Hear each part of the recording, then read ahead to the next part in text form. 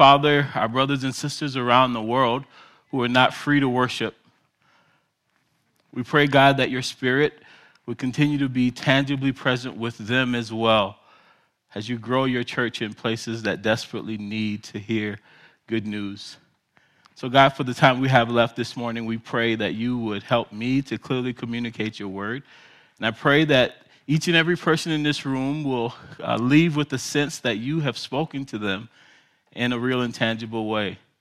Lord, we love you. And it's good to know that you first loved us. So be with us now in Jesus' name. Amen. I want to take another moment and welcome you to this Advent, this Christmas season here at Sanctuary. It is one of my favorite seasons of the year, one of my favorite times of the year, full of traditions, the music, the lights, the trees.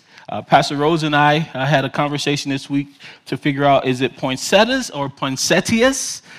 Depending on how fancy you're feeling at the moment, you decide. But it really is an incredible season, an incredible time of the year. And today is the first Sunday of the Advent celebration here at Sanctuary, where we as followers of Jesus work to center ourselves and remember what this season is all about. But if I'm honest, it kind of feels like we're already late to the game a little bit. Thanks to retailers, marketing, advertising, and technology, it feels like I've been Christmas shopping since the day after Valentine's Day. It's like they just took the teddy bears and the chocolates and just shoved them into the back room and then threw up Christmas trees the day after Valentine's Day. And I don't mean that as a knock to retailers, because I actually appreciate them. They are incredibly good at their job. Has anybody been to Target lately? And I want to say up front, I love Target. As my favorite preacher, Priscilla Shire, says, the Lord's anointing is at Target. I feel close to the Lord when I'm there. I went to Target the other day, and I love the new store design they have in Target. The lights are incredible. They're just bright. There's some new floor plans that they have there. They've upgraded the men's section, and now they sell grown men sizes at Target. What? Grown man sizes now at Target? I walked in the store and my wallet jumped out of my pocket and went running down the aisle, and I tried to chase it and I got a little winded, so I just told my wallet, look, you go ahead. I'll meet you at the register. You do your thing. I'll be here when you get back. That didn't really happen for some of you deep people in the room. But my larger point today is that sometimes it can feel like the last voice you get to hear when it comes to the meaning of Christmas is the church. And for most pastors, when they finally get the chance to offer the Jesus is the reason for the season message, their congregation is looking back at them in the same way some of you are looking at me like, that's a great message, Pastor, but I've spent everything already. It's all gone. And if that's you, I want to pray, I hope you kept the receipt blessing over you today. But for all of us, my hope is that over the next 4 weeks, as you hear from our teaching team, that you will grab a hold of and be transformed by this biblical truth, that the greatest gift that the world has ever known came to a small town where there was no mall.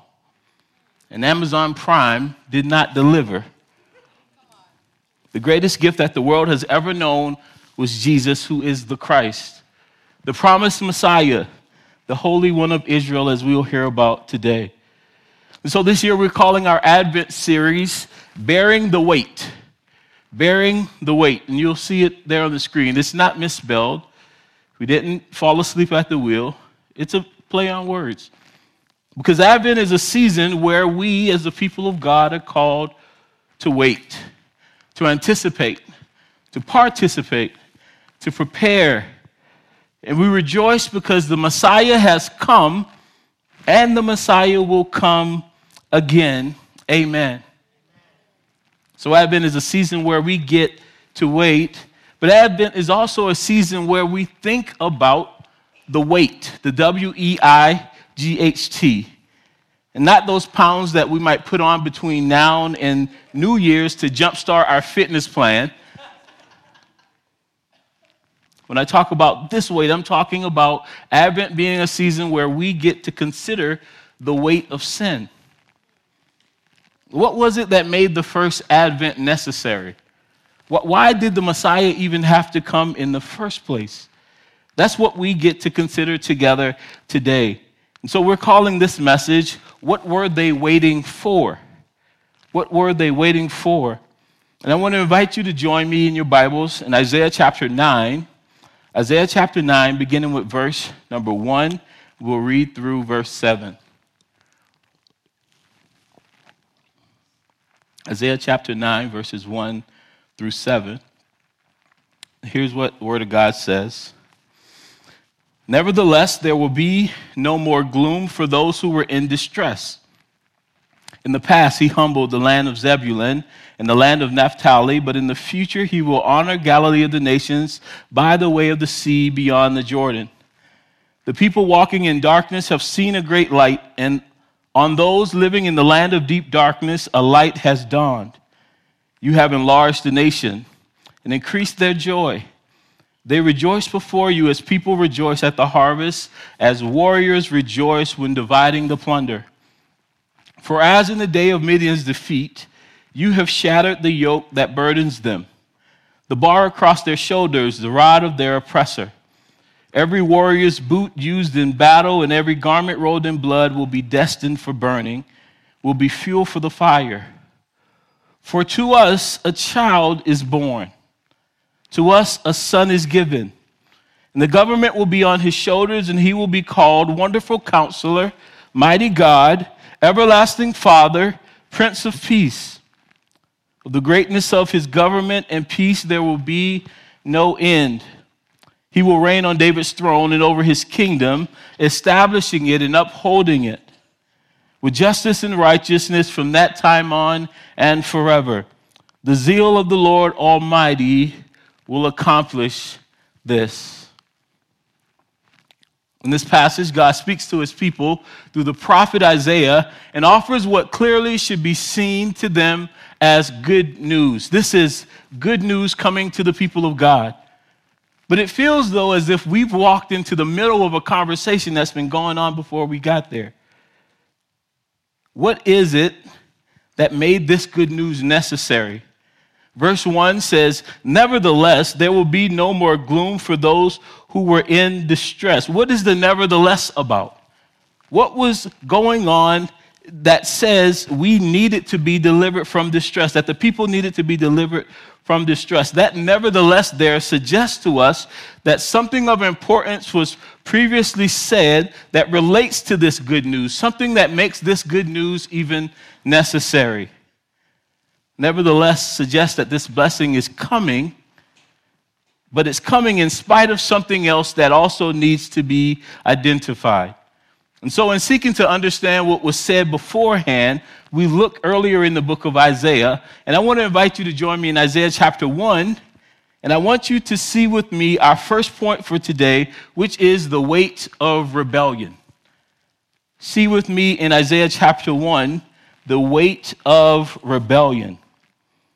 Isaiah chapter 1 says this, the vision concerning Judah and Jerusalem that Isaiah son of Amoz saw during the reigns of Uzziah, Jotham, Ahaz, and Hezekiah, kings of Judah. Hear me, you heavens. Listen, earth, for the Lord has spoken.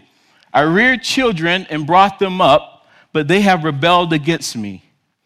The ox knows its master, the donkey its owner's manager, but Israel does not know, my people does not understand, do not understand. Verse 4, woe to the sinful nation, a people whose guilt is great, a brood of evildoers, children given to corruption. They have forsaken the Lord, they have spurned the Holy One of Israel and turned their backs on him. Why should you be beaten anymore, verse 5 says. Why do you persist in rebellion? Your whole head is injured, your whole heart afflicted. From the sole of your foot to the top of your head, there is no soundness. only wounds and welts and open sores, not cleansed and bandaged or soothed with olive oil. Your country is desolate. Your cities burn with fire. Your fields are being stripped by foreigners right before you, laid waste as when overthrown by strangers. Daughter Zion is left like a shelter in a vineyard, like a hut in a cucumber field, like a city under siege. So to the question of what was wrong that necessitated this good news coming in chapter 9, verse 4 of chapter 1 says it pretty clearly to us, that the people of God had forsaken him and they had turned their backs on him. That was pretty straightforward. But I want us to consider this morning, why is it that Isaiah chooses to use this other language, this colorful language that is so rich and complex, to paint a picture of the people's rebellion? Isaiah says in verse 2 that he paints them as children who have been brought up, and when they're grown, they turn against their parents. He compares them to a donkey and an ox, two animals who are not thought to be very smart. And he says to them that even they understand more than Israel understands. In verse 5, he paints a very horrid picture of a body that is beaten and broken and injured. And he says there are wounds everywhere and there are welts everywhere. And instead of going somewhere to get treatment, the body is just sitting there. In fact, doing things that would bring about more injury. Verse number 8 of Isaiah chapter 1, I love the way the Message translation describes it. He says that the daughter of Zion is deserted. And he describes her like a turtle-down shack on a dead-end street, like a tar paper shanty on the wrong side of the tracks, like a ship that has been abandoned even by rats. Why does Isaiah do the most in this passage? Why does he go so far to paint this kind of picture of Israel's rebellion? On the surface, Isaiah's words seem harsh. And if we're not careful, Isaiah will become the offender in this passage. Why is Isaiah being rude? Is it really such a big deal? Why does he have to go so far? Brothers and sisters, Isaiah is not the offender in this passage.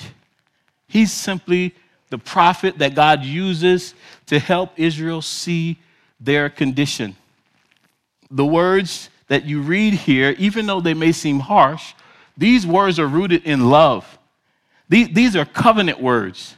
God had set Israel apart, intent that through them he would bless the world. And Deuteronomy 28 offers a great explanation of the relationship between God and this nation that he would use to bless all the other nations of the earth. But over and over and over again, Israel turned away from God, perverting justice, oppressing the poor, turning to idols, running to the arms of their enemies for protection, and refusing over and over to trust in God. And the question I have for us today is, how far removed are we from Israel? Somebody might say 6,223 miles. That would be correct. But if we took a spiritual inventory, how have we, like Israel, turned away from God? What is the weight of rebellion that we feel in our own lives and in our world today?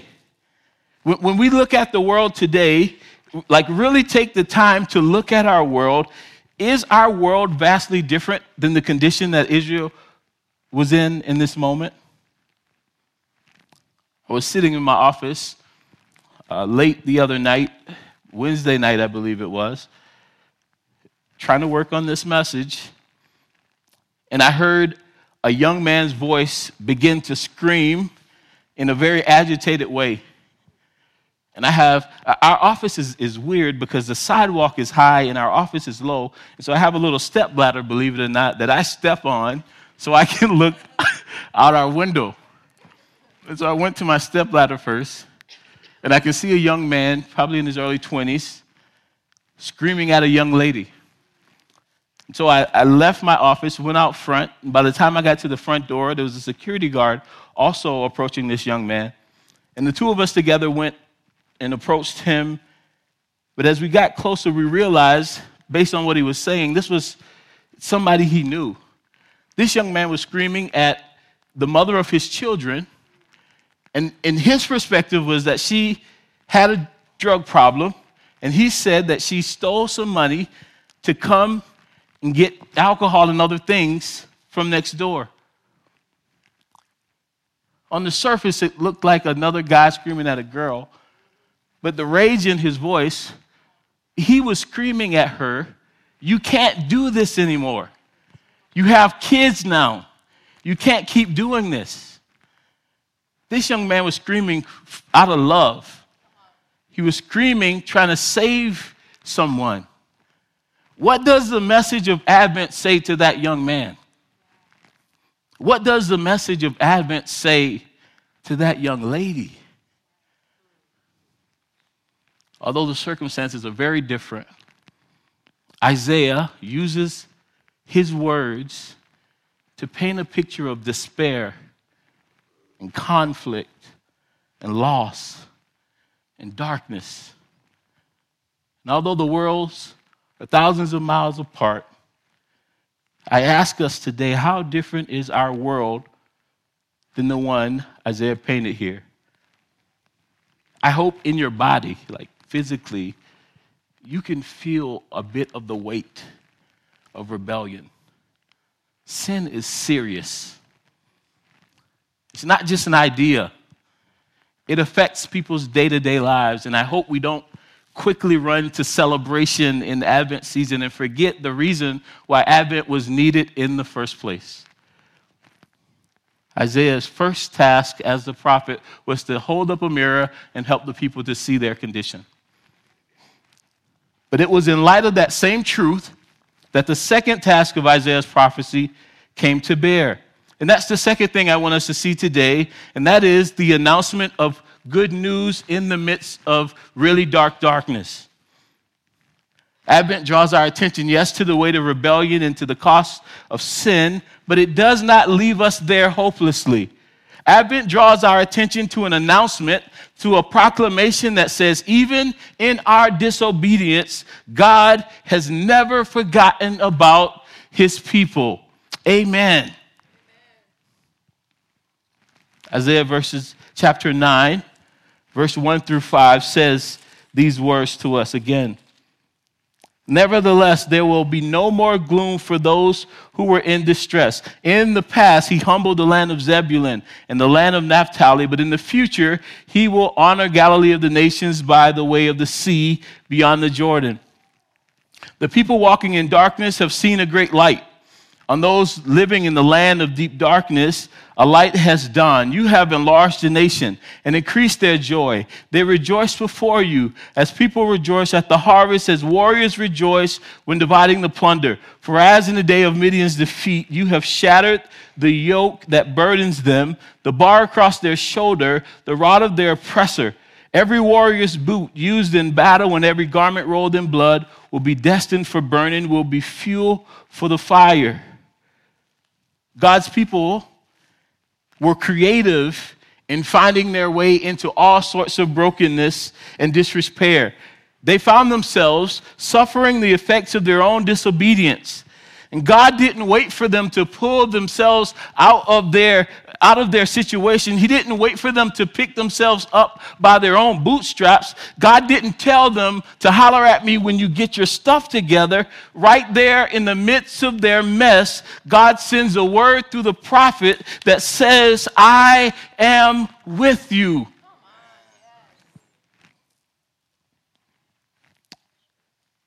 God told them that deliverance was on the way. That's the message of Advent.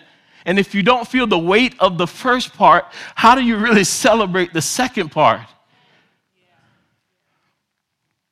The deliverance would be spiritual, moving from spiritual darkness to walking in the light, moving from conflict with themselves and everybody around them to really embracing God's shalom, moving from loss and scarcity to a spirit of abundance, moving from captivity, both physical and mental, to liberation, moving from despair to a place of perpetual rejoicing. Here's what Leanne Younger, a covenant pastor, a writer, an African-American woman, said in one of the resources that our denomination published for Advent. She says that this announcement makes it known that the poor, the downcast, the weak would not be permanent losers in God's society.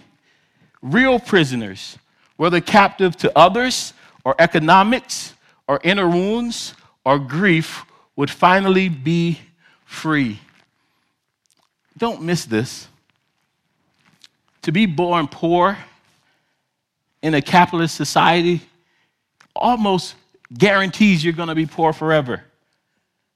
It means that you are a permanent loser in many ways in the eyes of many.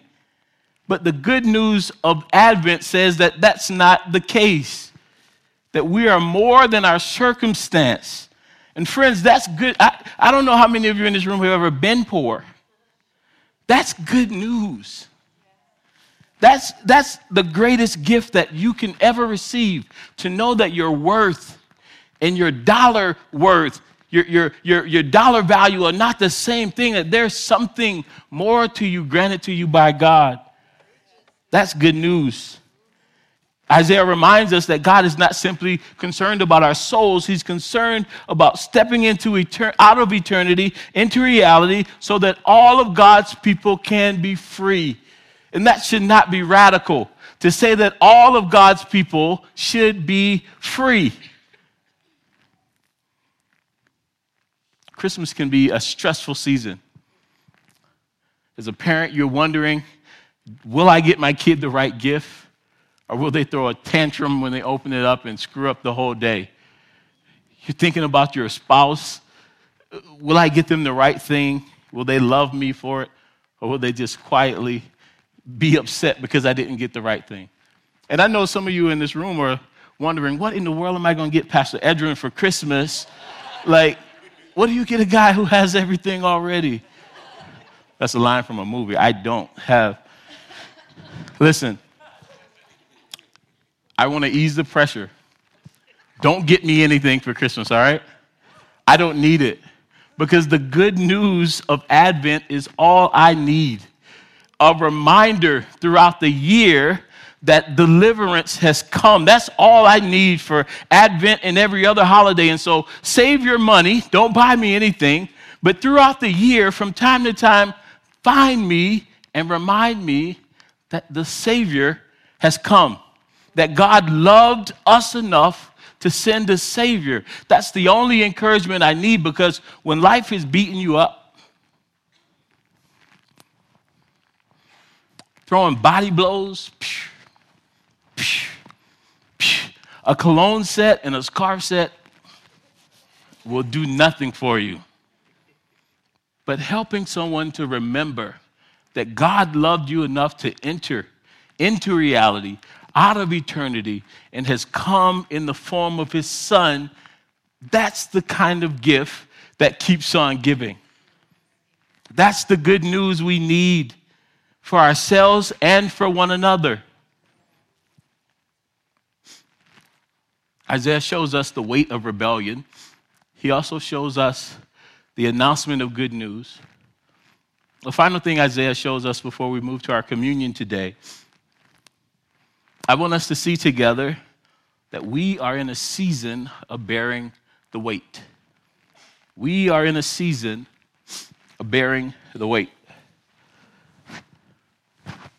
When it comes to Advent, your perspective on God will shape the posture that you take when it comes to waiting. There are many who will hear a message like this and will remain completely uninterested in anything that has been said today. There are some who will hear this message and they will go into despair because it has made them think too much about what's wrong in the world. There are some who will hear it and they will go to fear because they wonder, if this is true, how do I get in on it? Maybe I will miss out on this blessing that God has sent through the Messiah. Am I in or am I out? There's all sorts of negative places we can go when we think about Advent. But I want to call us as a congregation to a couple different postures. The first is I want to call us to a posture of excitement. I want us to hear that things are broken, but that God is already at work in the world fixing those things. And I want to call us to a posture of excitement to know that the world won't always be broken in the ways that it is today. That's the first posture I want to call us to. I want to call us to a posture also of expectation and anticipation. I want us to go into the world daily looking for the places where God is already breaking into our daily reality.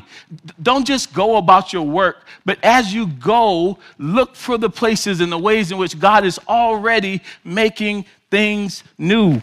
I want to call us to a spirit of acceptance. Next week, we'll hear a message that reminds us that when the announcement of the Messiah came, Israel had an option to receive it or to deny it. I want to call us to accept and say yes to this good news that came to us that the Messiah was on the way. I also want to call us to a posture of preparation. If the good news is true, what must we be doing now in preparation for the arrival of the Messiah? And finally, I want to call us to a posture of generosity. If this good news is actually true, then we would not go through our lives hoarding everything for ourselves.